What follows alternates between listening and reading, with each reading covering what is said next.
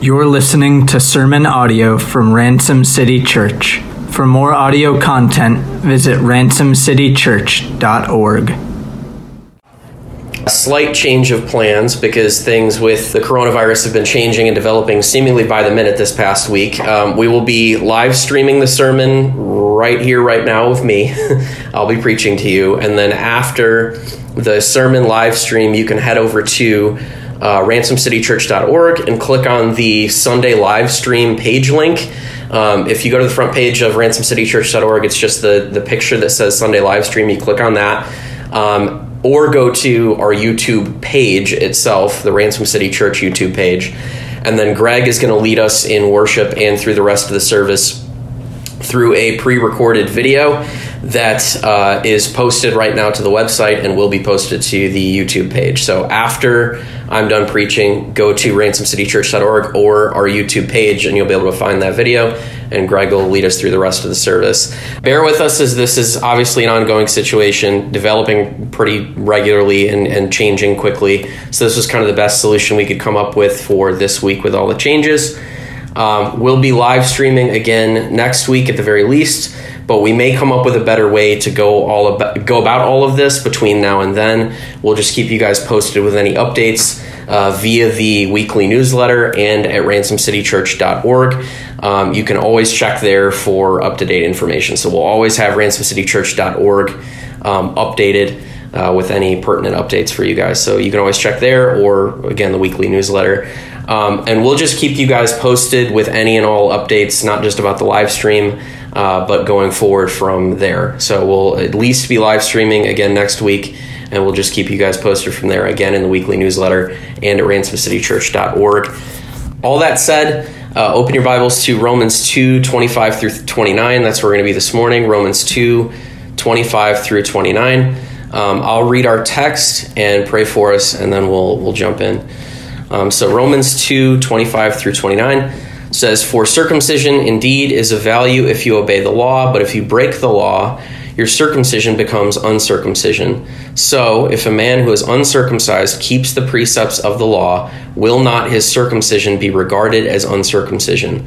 Then he who is physically uncircumcised but keeps the law will condemn you who have the written code and circumcision but break the law. For no one is a Jew who is merely one outwardly, nor is circumcision outward and physical, but a Jew is one inwardly, and circumcision is a matter of the heart, by the Spirit, not by the letter. His praise is not from man, but from God." I'll pray for us. Lord, we just thank you for the time together this morning. Lord, that we have the technology to be able to do this, even though we can't meet normally. Lord, that we can gather digitally and still gather together as your people, worship you, hear your word preached and be encouraged by it. Lord, just be with us in this time as a church community. I pray for everybody in the healthcare field, that you would be with them, that you would protect them. I pray for health and just healing for anybody struggling with the virus. Lord, but ultimately we pray your will be done. Just be with us as we continue to gather as your people in unconventional times. Lord, we pray these things in your name. Amen. Okay, so to better understand our text, before we jump in and start unpacking the actual text, let's start with a brief overview of circumcision. In short, because that's the topic that Paul's dealing with a lot in this passage. In short, circumcision was an Old Covenant sign signifying that one was set apart to God and part of the Old Covenant, visible covenant community. In other words, Old Covenant Israel. Under the Old Covenant, it was required that every male Jewish boy be circumcised on the 8th day. We see this in Leviticus 12:3, amongst other places, but Leviticus 12:3 says, "And on the 8th day, the flesh of his foreskin shall be circumcised." To give you an illustration of what this symbolized, the flesh of every male Jewish boy being cut away on the 8th day was symbolic of them being set apart to God as his covenant people, as Old Covenant Israel, and that they were to live accordingly as the set apart covenant people of God in the Old Covenant. Circumcision, just to be clear, never saved. it never saved. It was simply a sign that you were set apart to God and supposed to live accordingly as members of the Old Covenant community. Again, Old Covenant Israel. Old Covenant saints were saved by grace through faith in Christ like we are, not by circumcision. The 1689 Baptist Confession, chapter 11 on justification, chapter 11, paragraph 6, says as much. It says, in all these ways, the justification of believers, meaning being made right with God, under the Old Testament was exactly the same as the justification of believers under the New Testament. Right? So Old Covenant saints were saved by grace, it was undeserved, through faith in the Messiah to come, right? They were saved by grace through faith like we are. It was just in the Messiah to come, who was Jesus, who hadn't come yet. In the New Covenant, we're saved by grace through faith in the Messiah who has come, who has already come and fulfilled all righteousness for us and died on the cross on our behalf, right? So the 1689, chapter 11 again, in paragraph 2 says, faith that receives and rests on Christ and his righteousness is the only instrument of justification, right? Not circumcision or any other work. We're saved by grace through faith in Christ alone. That was true for them, and it's true for us. So circumcision never saved, just to clarify. So to give you an illustration, thinking that I'm circumcised, therefore I'm saved from the wrath of God, is akin to thinking I've been baptized, therefore I'm saved from the wrath of God. No, no, it's a sign. It doesn't save. Faith in Christ alone is what saves us from the wrath of God. Amen, right?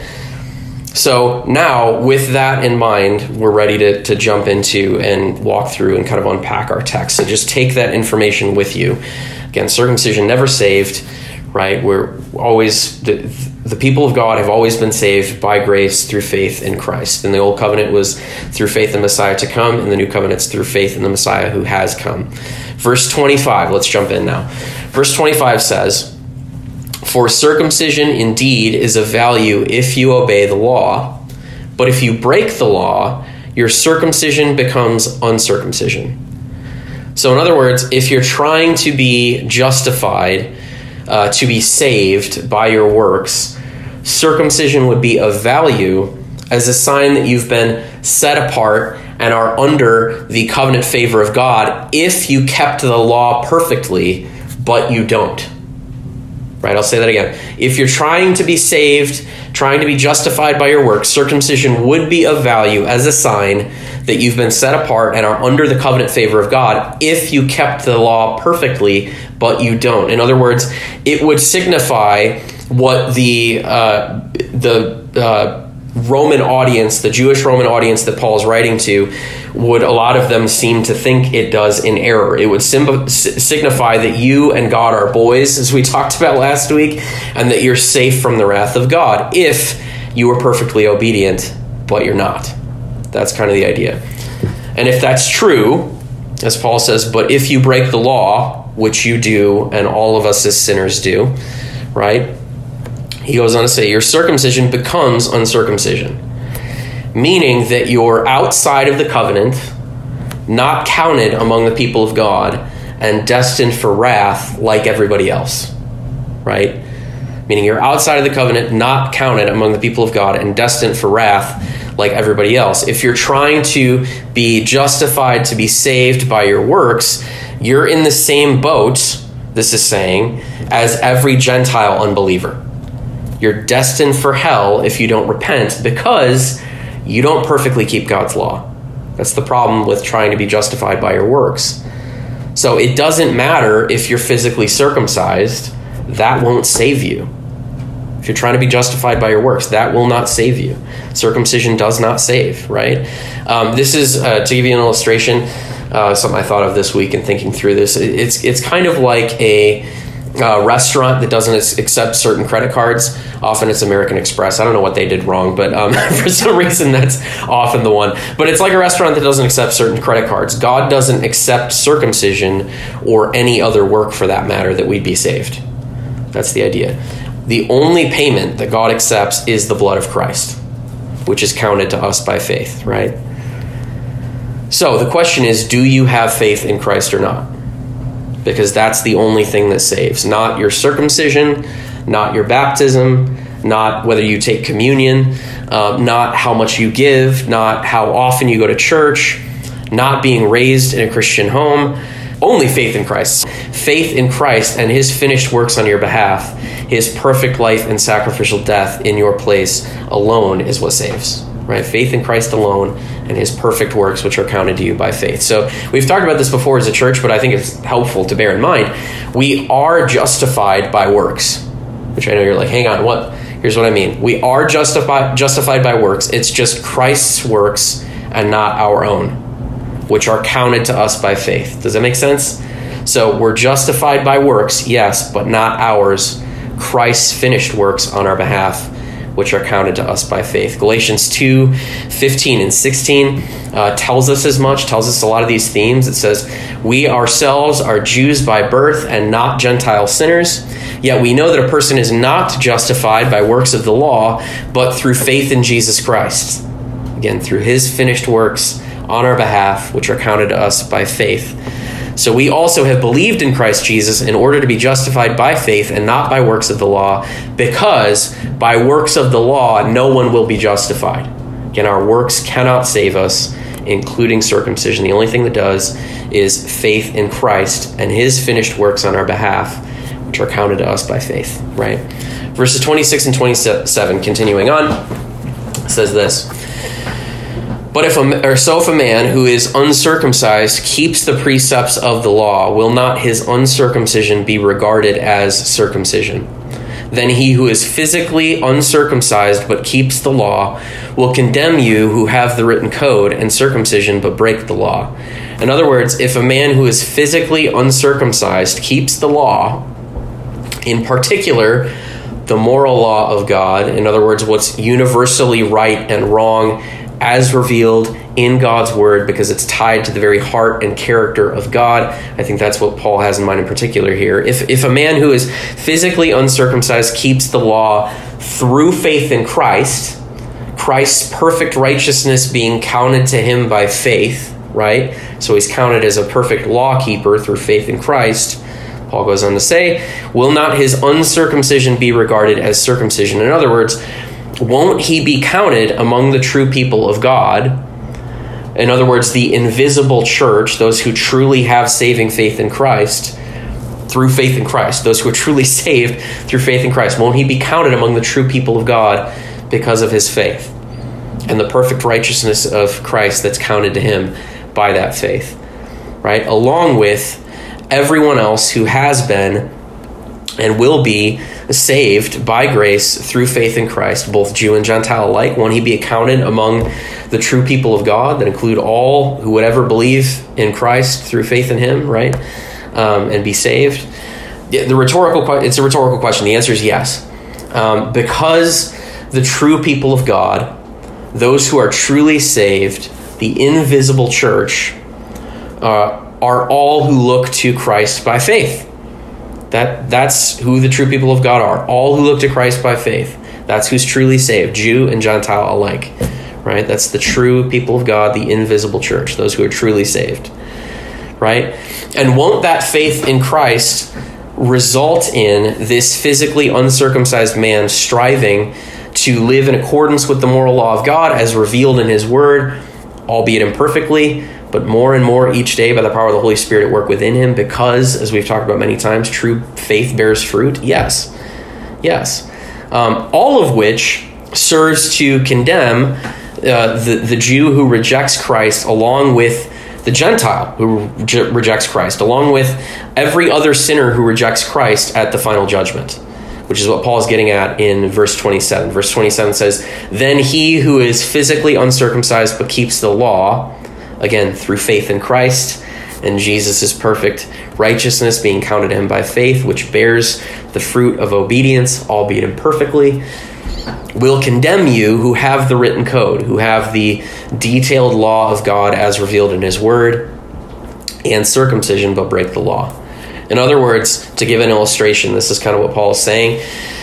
those who didn't have the blessings of constant exposure to the Word of God, of growing up with God's Word all around them, and yet still believed in Christ and were saved, will serve as witnesses to condemn those who did grow up around those things and still rejected him.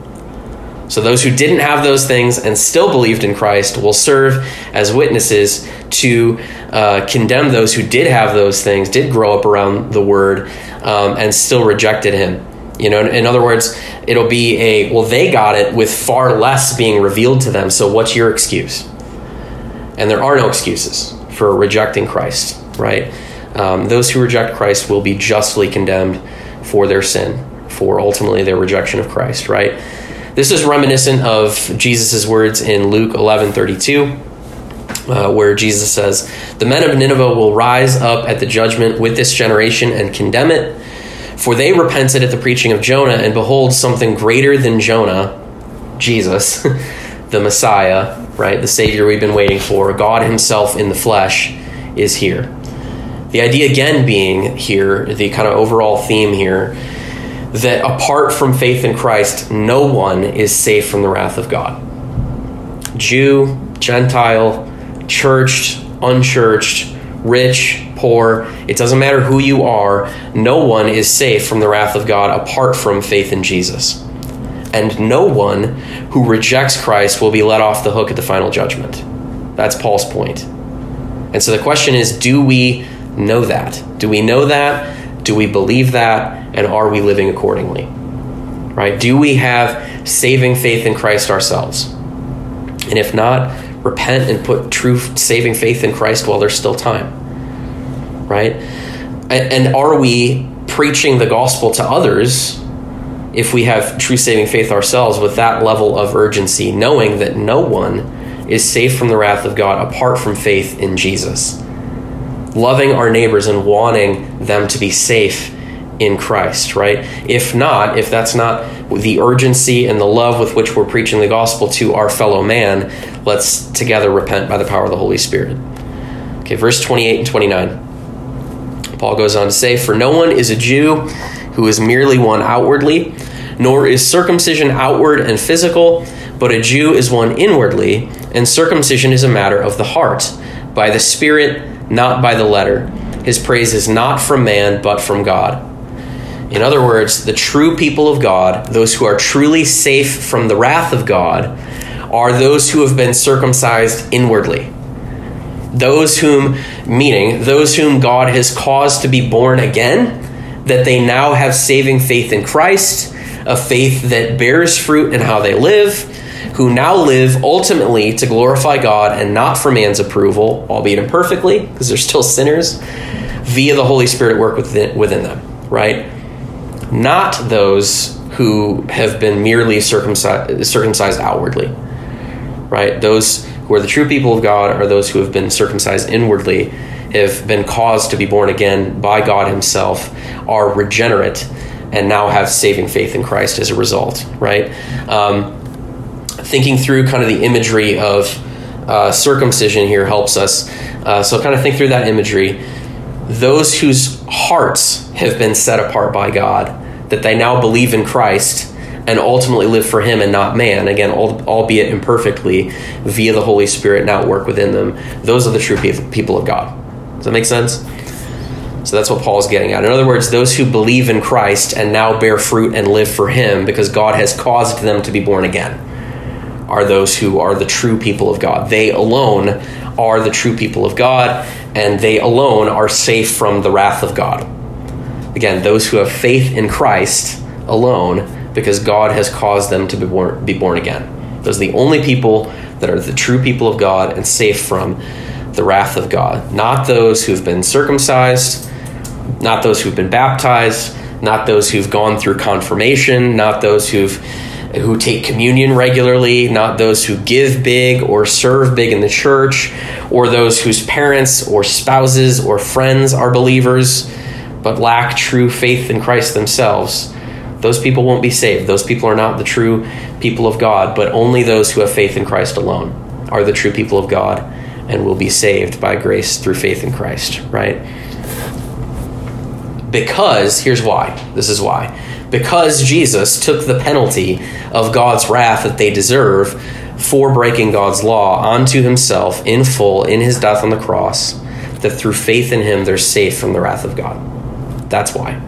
Because Jesus is the Passover lamb for all who put faith in him, that they're safe from the wrath of God.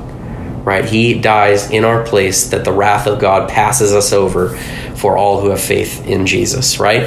But here's the warning. Like the Passover in Exodus, the only ones who are safe from the wrath of God are those covered in the blood of the Lamb, those who have faith in Christ, right? For the rest, for those who reject Christ, never put saving faith in him, the wrath of God is coming. So the warning here is look to Christ while there's still time. Put faith in him while there's still time. Again, as we've talked about many times, salvation through faith in Christ is a limited time offer, right? We have till we die or Christ returns, and we don't know when that's going to happen. So put faith in Christ while there's still time. Now, this concept is not new, by the way. The concept that the true people of God, the only people that are truly safe from the wrath of God, are those who have saving faith in Christ. This is not a new concept. As we'll see in Romans 9:6, this is not even a new concept as far as only those who were in Old Covenant Israel who had saving faith in the Messiah to come were saved. That's not even a new concept. As we'll see in Romans 9:6, not all who are descended from Israel belong to Israel. We'll unpack that when we get to Romans 9, which is going to be a minute, but when we get there, we'll unpack that in detail. In other words, though, not every Israelite who was born physically into the nation of Israel was saved. That's what we're seeing there. Only those who had faith in the Messiah to come were saved, right? This is another way of saying that not everyone who is part of the visible community of faith is saved. Only those who have true saving faith in Christ are saved. This is the concept theologians talk about, the difference between the visible and invisible church. The visible church being the gathered people who are part of a church, including the members of the church, right? That's who's part of the visible community, but we don't know within the visible community who actually has saving faith in Christ with certainty.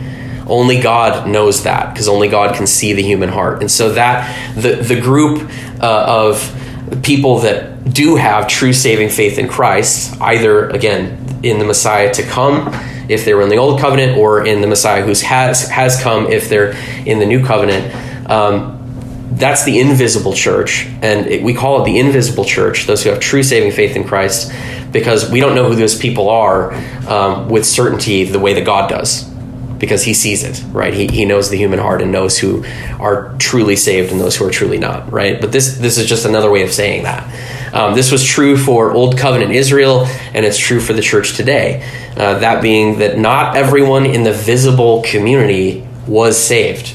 And the same is true today, right? Just because people go to church on Sunday, just because somebody's a member of a local church, doesn't mean necessarily that they are saved. They may be, but not everybody who's part of a local church is necessarily saved. We don't know who is and who isn't the way that God does. That's why we call it the invisible church, those who are truly saved, right? So if you're taking notes, here's kind of the main point for this morning, just to summarize all of this. And it's this: the true people of God who are safe from the wrath of God are those who have faith in Jesus. I'll say that again. The true people of God who are safe from the wrath of God are those who have faith in Jesus. Not those who have been circumcised, not those who have been baptized, not those who have gone through confirmation, not those who have taken communion, right? These things don't save, but those who have faith in Jesus alone. No one else is part of the people of God, right? And safe from the wrath of God. That's what we're seeing in our text. This was true for Old Covenant Israel. Only those who had true faith in the Messiah to come were saved. And it's true of the New Covenant church. Only those who have true saving faith in the Messiah who has come are saved, right? And truly part of the people of God, right? Another way to put this again would be being part of the visible community does not save. Only those who are part of the invisible community, the true people of God, the church, the invisible church, right, through faith in Christ, are saved, right? That's what we're seeing in this text. That's what Paul's unpacking. Now, how do we respond to this?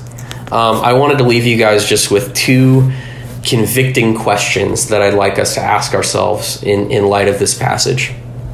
Number one, do we think that we're untouchable, meaning safe from the wrath of God, for any other reason other than through faith in Jesus and his blood shed on the cross in our place?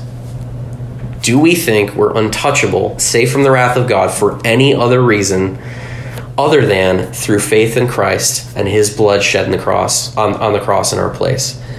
For any other reason than that Jesus paid it all and took the wrath that we deserve in full for us in his death on the cross in our place? Do we think anything else makes us untouchable? For example, do we think that because we're pastors, right? That's convicting to me. Do we think that because we're pastors, we're safe from the wrath of God? Do we think that because we're deacons in the church, we're safe from the wrath of God? Do we think that because we serve big or give big in the church, that we're safe from the wrath of God? Or that because we grew up in the church, or were raised in a Christian home, or have done, sacrificed, suffered much for the kingdom, we're safe from the wrath of God? Or because we're good parents, or because we're good children to our parents, and so forth and so on? Do we think because of these works that we're safe from the wrath of God? Because if so, we've got some repenting to do, right? We're only safe from the wrath of God through faith in Christ and his blood shed on the cross in our place to pay for our sins in full. That's the only reason we're safe from the wrath of God. Only way we can be safe from the wrath of God is through faith in Christ. So if we think anything else makes us untouchable, safe from the wrath of God, we've got some repenting to do.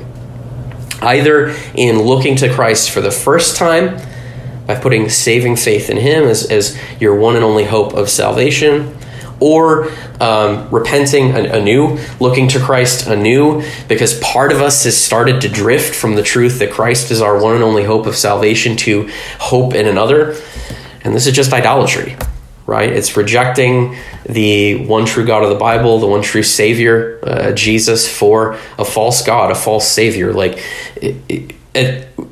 Either way, let's repent together wherever we fall short here by the power of the Holy Spirit, right? And look to Christ either for the first time that we'd be saved, but putting saving faith in him, or anew if we do have saving faith in him, but we've started to drift toward hoping in these other things, right? Either way, let's repent together where we fall short by the power of the Holy Spirit. Secondly, so that's the first question. Secondly, do we have true saving faith in Jesus, or are we just playing the part right now? Do we have true saving faith in Christ, or are we just playing the part right now? Either for human approval, or to try to soothe our conscience, right? To say, hey, I go to church, so I'm safe, right? No, that's not true. As we said, we're only safe through faith in Christ from the wrath of God. Or worse yet, are we playing the part, even though we don't have true saving faith in Christ, to try to take advantage of the people in Christ's church, right? Which, to warn you, I do not envy you at the final judgment if that's the case, if you never repent and never believe in Christ, because Jesus is protective of his bride. And so I call you to repent and believe in him, that you'd be forgiven, that you'd be saved from the wrath you deserve through faith in Christ while there's still time. Right? If this is you, if you don't have true saving faith in Christ, if you're just playing the part right now for whatever reason, here's the truth. You may be able to fool those around you, but you can't fool God. Right? The people around you may not see your lack of true faith, but God certainly does. And you will be judged if you never truly repent, never truly believe in Jesus, that you'd be saved, right? You will be found out, right? To put it this way, to give you an illustration, the invisible church, right? Those who truly are saved through saving faith in Christ is invisible to us as human beings, we don't see what God sees, but it's not invisible to God. God knows who are truly his in Christ, and they alone will be saved. So if that's not you this morning, I would encourage you, drop the act, take off the mask, be honest with yourself and those around you that they can preach the gospel to you, and put saving faith in Christ while there's still time, right? Look to Christ by faith, and you'll go from not safe from the wrath of God to completely safe from the wrath of God this morning, if you put faith in him this morning. Because Jesus paid it all, and his full payment for your sin is counted to you by faith, right? So again, church, the true people of God who are safe from the wrath of God are those who have faith in Jesus. Let's remember that good news and live accordingly by the power of the Holy Spirit for the rest of our time together this morning and with the rest of our lives. Pray with me, church. Lord, we just thank you for this time together this morning.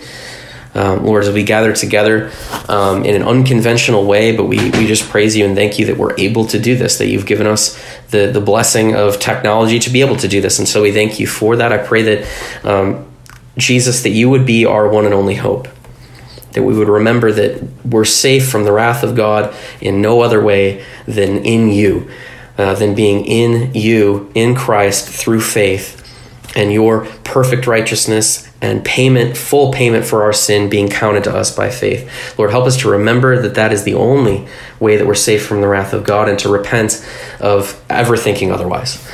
Lord, help us to do that. Give us the desire and ability to do so by the power of your Holy Spirit. Lord, we pray these things in your name. Amen. Well, thank you guys for tuning in. I will see you guys next week. Head on over to ransomcitychurch.org. Look for the video that we posted. Again, click on the Sunday live stream picture that's on the front page, and you'll see the video down below where Greg's going to lead us in worship and song and through the rest of our digital service this morning. So head on over there, and I'll see you guys next week. Bye.